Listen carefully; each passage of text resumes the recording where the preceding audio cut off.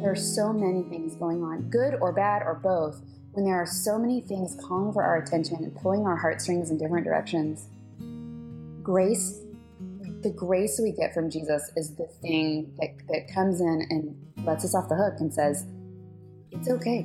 Like, these things don't have to get done. These things can fall. At the end of the day, what matters is this relationship that I have with you and this connection back to God and this foundational faith. Like, that's all that matters. Welcome to the Experience Jesus Calling podcast. Emily Ley seemingly has it all. She's a wife, a mother, a successful business owner, and now an author. Emily shares how she gave up always striving for perfection and found grace instead. My name is Emily Ley, and I am a wife and a mom to 3 kids. I have 18-month-old twins and a 5.5-year-old new kindergartner, Brady. I'm also the creative director of Emily Ley Paper and Gifts. I'm the creator of the Simplified Planner, and I'm a new author as well of Grace Not Perfection. I was born and raised in Pensacola, Florida. It is a beach town in the panhandle of Florida and holds a big piece of my heart. I love that city so much, and I love going back to visit and see our families. I actually grew up outside of the city, north of the city, and went to a high school where we had cows and farms and fields all around us, and it was really great. It was just a really cool experience. My mom was a teacher. My dad has worked at the local power company for many, many years, and I have a little brother. And I had a great childhood. My family's very, very close-knit, and family's just really, really important to all of us. When I was a child, I was really artistic, and, looking back, it's funny to kind of see where I am now and what I'm doing, but I loved art and I loved writing. I used to write stories, and I would make bookmarks and have my family buy the bookmarks. I would peddle my bookmarks around to each person in my family and have them pay me for them. So I guess it's not that big of a surprise that I'm selling planners now. But I think my whole family gets a big kick out of that story when you remember it. I ended up going to the college there, University of West Florida, and got a degree in English writing and a master's degree in public administration. My husband Brian and I met when I was 16 and he was 19. And we actually both worked at the same restaurant. And it was my very first job. I was a hostess and he waited tables. And I just thought he hung the moon. Brian's awesome. We're very, very different. And I think that's what's really cool about the two of us is that we're just very, very different people. And so it's very exciting. Our values are the same and all of that, but he enjoys different things than I do, and his personality is different than mine, so it keeps things exciting, and it's been 8 years now that we've been married. Brian and I got married in 2008, and we had our first child in 2011 after struggling with infertility for a bit. Working in corporate America, I was climbing the corporate ladder, and I had a master's degree, and I was checking off all the boxes and wearing the skirt suits and doing all the things. And I just found myself feeling really empty and feeling like, how am I going to be a mom? Which is all I really wanted to be eventually. How am I going to do that and do this? And how am I going to mesh them together? And I realized in that role that I was in particular, that I wasn't going to be able to put them together, and that I wasn't going to be able to find a job necessarily that would fit the bill and would give me the flexibility I wanted to be a good mom. And in my head, good mom for me meant that I didn't work the 80 hours a week I was working at the time. I decided to just start my own little company. And I had friends who were photographers and who were starting their own companies on the sides, and Etsy was new, and this entire idea of you can create your dream job was a new thing.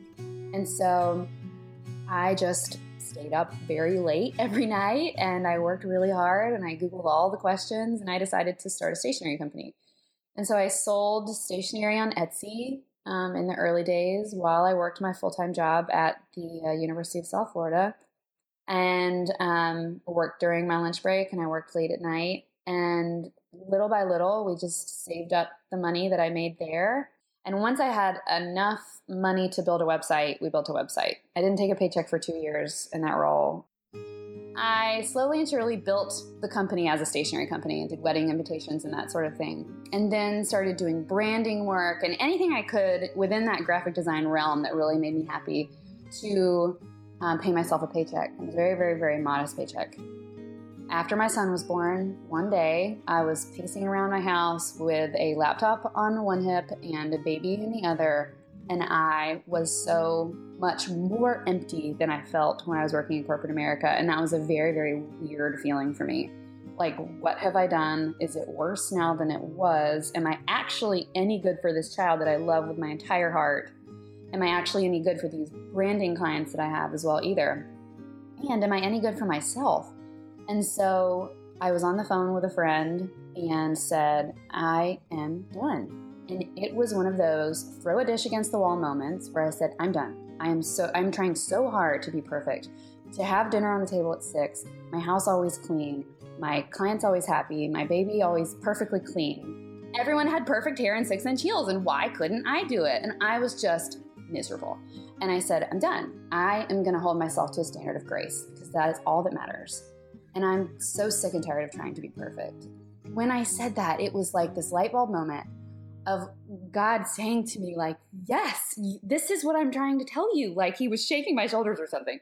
This is it. This message, this thought needs to be out there. And it starts here in your heart, Emily, because you are in the thick and you are thinking these thoughts and you just need to like sit in them and let me work in you what I'm trying to do. And so I decided that idea that women are so completely overwhelmed because of the pressure we put on ourselves was going to be part of this new company I was going to make. I thought I want to go into that space of women who are purchasing organizational products looking for hope and looking for a fresh start, and women who feel like I did or some variant of the way that I had felt in that throw a dish against the wall moment.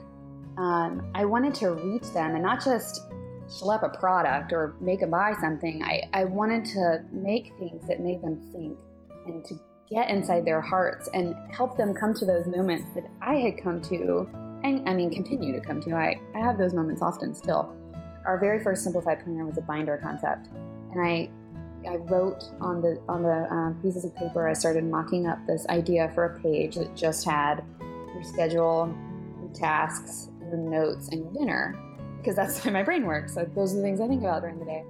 And so I used those pages for a little while and had them printed locally first. And that first year they sold out like crazy. I think that first year we sold 500, which might as well have been 50,000. I mean, it was just such a huge number to me that many women were looking for something that spoke to them in a way and gave them hope and a fresh start, made them feel confident in their, confident in tackling their days with all that women have going on.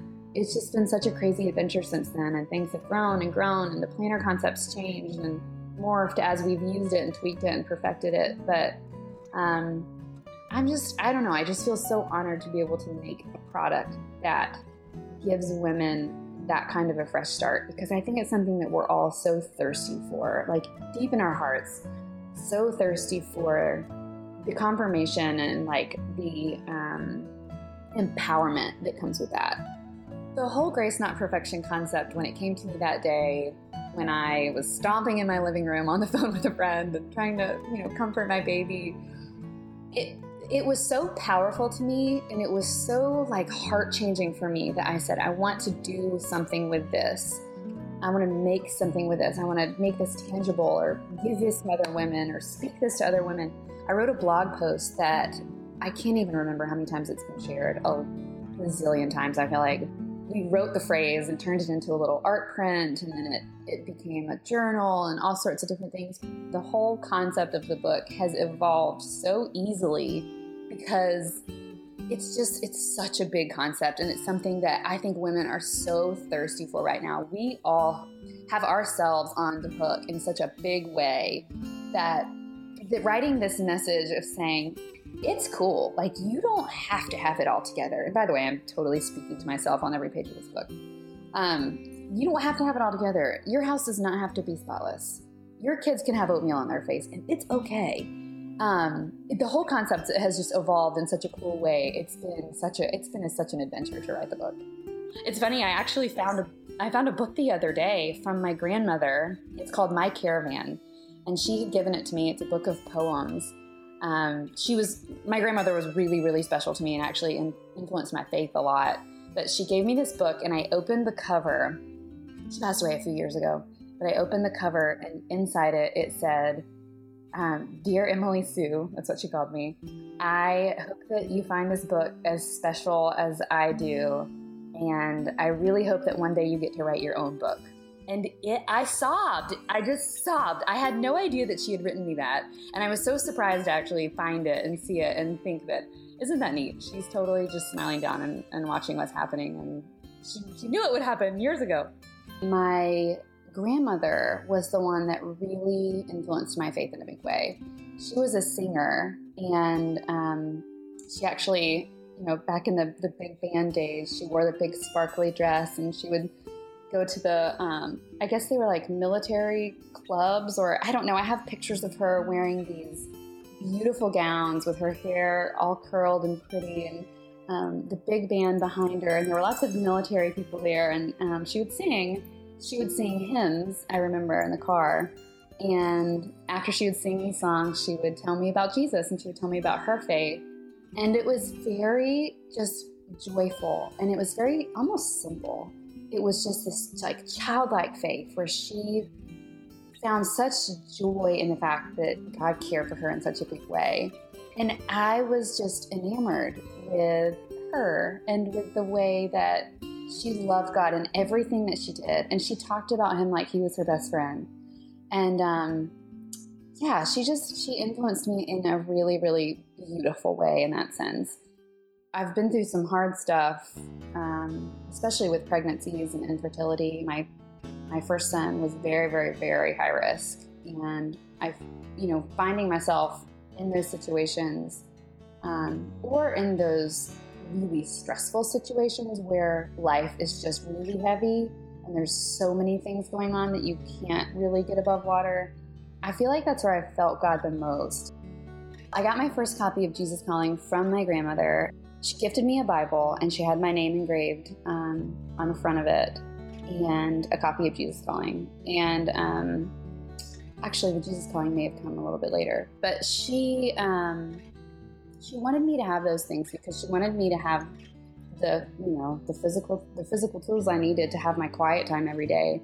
My grandmother used to always say to me, I was, believe it or not, a very hyper child and kind of always into everything and wanted to do projects, and I talked all the time. And my grandmother would say, Emily, be still, just be still. And then she would quote the Bible verse, be still and know that I am God. And that is my absolute favorite verse in the Bible. Be still and know that I'm God. It's Psalm 46:10. I always try to take a couple minutes every day to just sit down with my Bible, with my devotional, with my planner, and kind of get my grounding for the day, and get my feet under me, get my foundation under me. And I think that's what's so great about Jesus Calling, is that it's so clear and it's short. The pages are short, and so I'm able to read it and digest it in a short amount of time. And it's so clear and helps me just map out my day in a beautiful way, in a good way, in a positive way. I think as women, we take care of so many other people. We take care of our families, our kids, our parents, our friends, and we don't often take care of ourselves. And, I always think about myself as having a well that I need to fill up. And that if I don't fill up my well, I'm not going to be able to give anything out of it to anybody else that's any good. If I fill up my well with stress and worry and working too hard and too fast and not enough sleep, then that's what I'm going to give out. And that's not any good. Emily's journey to grace, not perfection, has enabled her to focus on the things that matter most in life. Emily hopes to show others how important it is to reassess what really matters most to each of us, and how we can get to a place of simply enjoying our lives amidst the chaos. Once again, Emily. I really believe that grace and simplicity are tied really closely together. And when we find ways to simplify our lives, to get back to what really, really, really matters, the things that really speak to your heart, that really fire your heart up in a beautiful way, I think that's where grace finds us the most, like in real rest and in real focus on what really matters. Next time on the Experience Jesus Calling podcast, we bring you stories of courageous women who are a part of The Next Door, a nonprofit organization that helps women who have been incarcerated or who are dealing with substance abuse issues find hope and strength for a new season of life. The Next Door is hope. The Next Door is hope for any person who walks through the door, not just a client. Any person who walks through the door, because everyone you encounter has hope. Hope for the work that we do, hope for each other. We support each other in a way that is unexplainable. Our featured passage today comes from the December 21st entry from the Jesus Calling audiobook. My plan for your life is unfolding before you. Sometimes the road you are traveling seems blocked, or it opens up so painfully slow that you must hold yourself back. Then, when time is right, the way before you suddenly clears through no effort of your own. What you have longed for and worked for, I present to you freely as pure gift. You feel awed by the ease with which I operate in the world, and you glimpse my power and my glory. Do not fear your weakness, for it is the stage on which my power and glory perform most brilliantly. As you persevere along the path I have prepared for you, depending on my strength to sustain you, expect to see miracles, and you will. Miracles are not always visible to the naked eye, but those who live by faith can see them clearly. Living by faith rather than sight enables you to see my glory.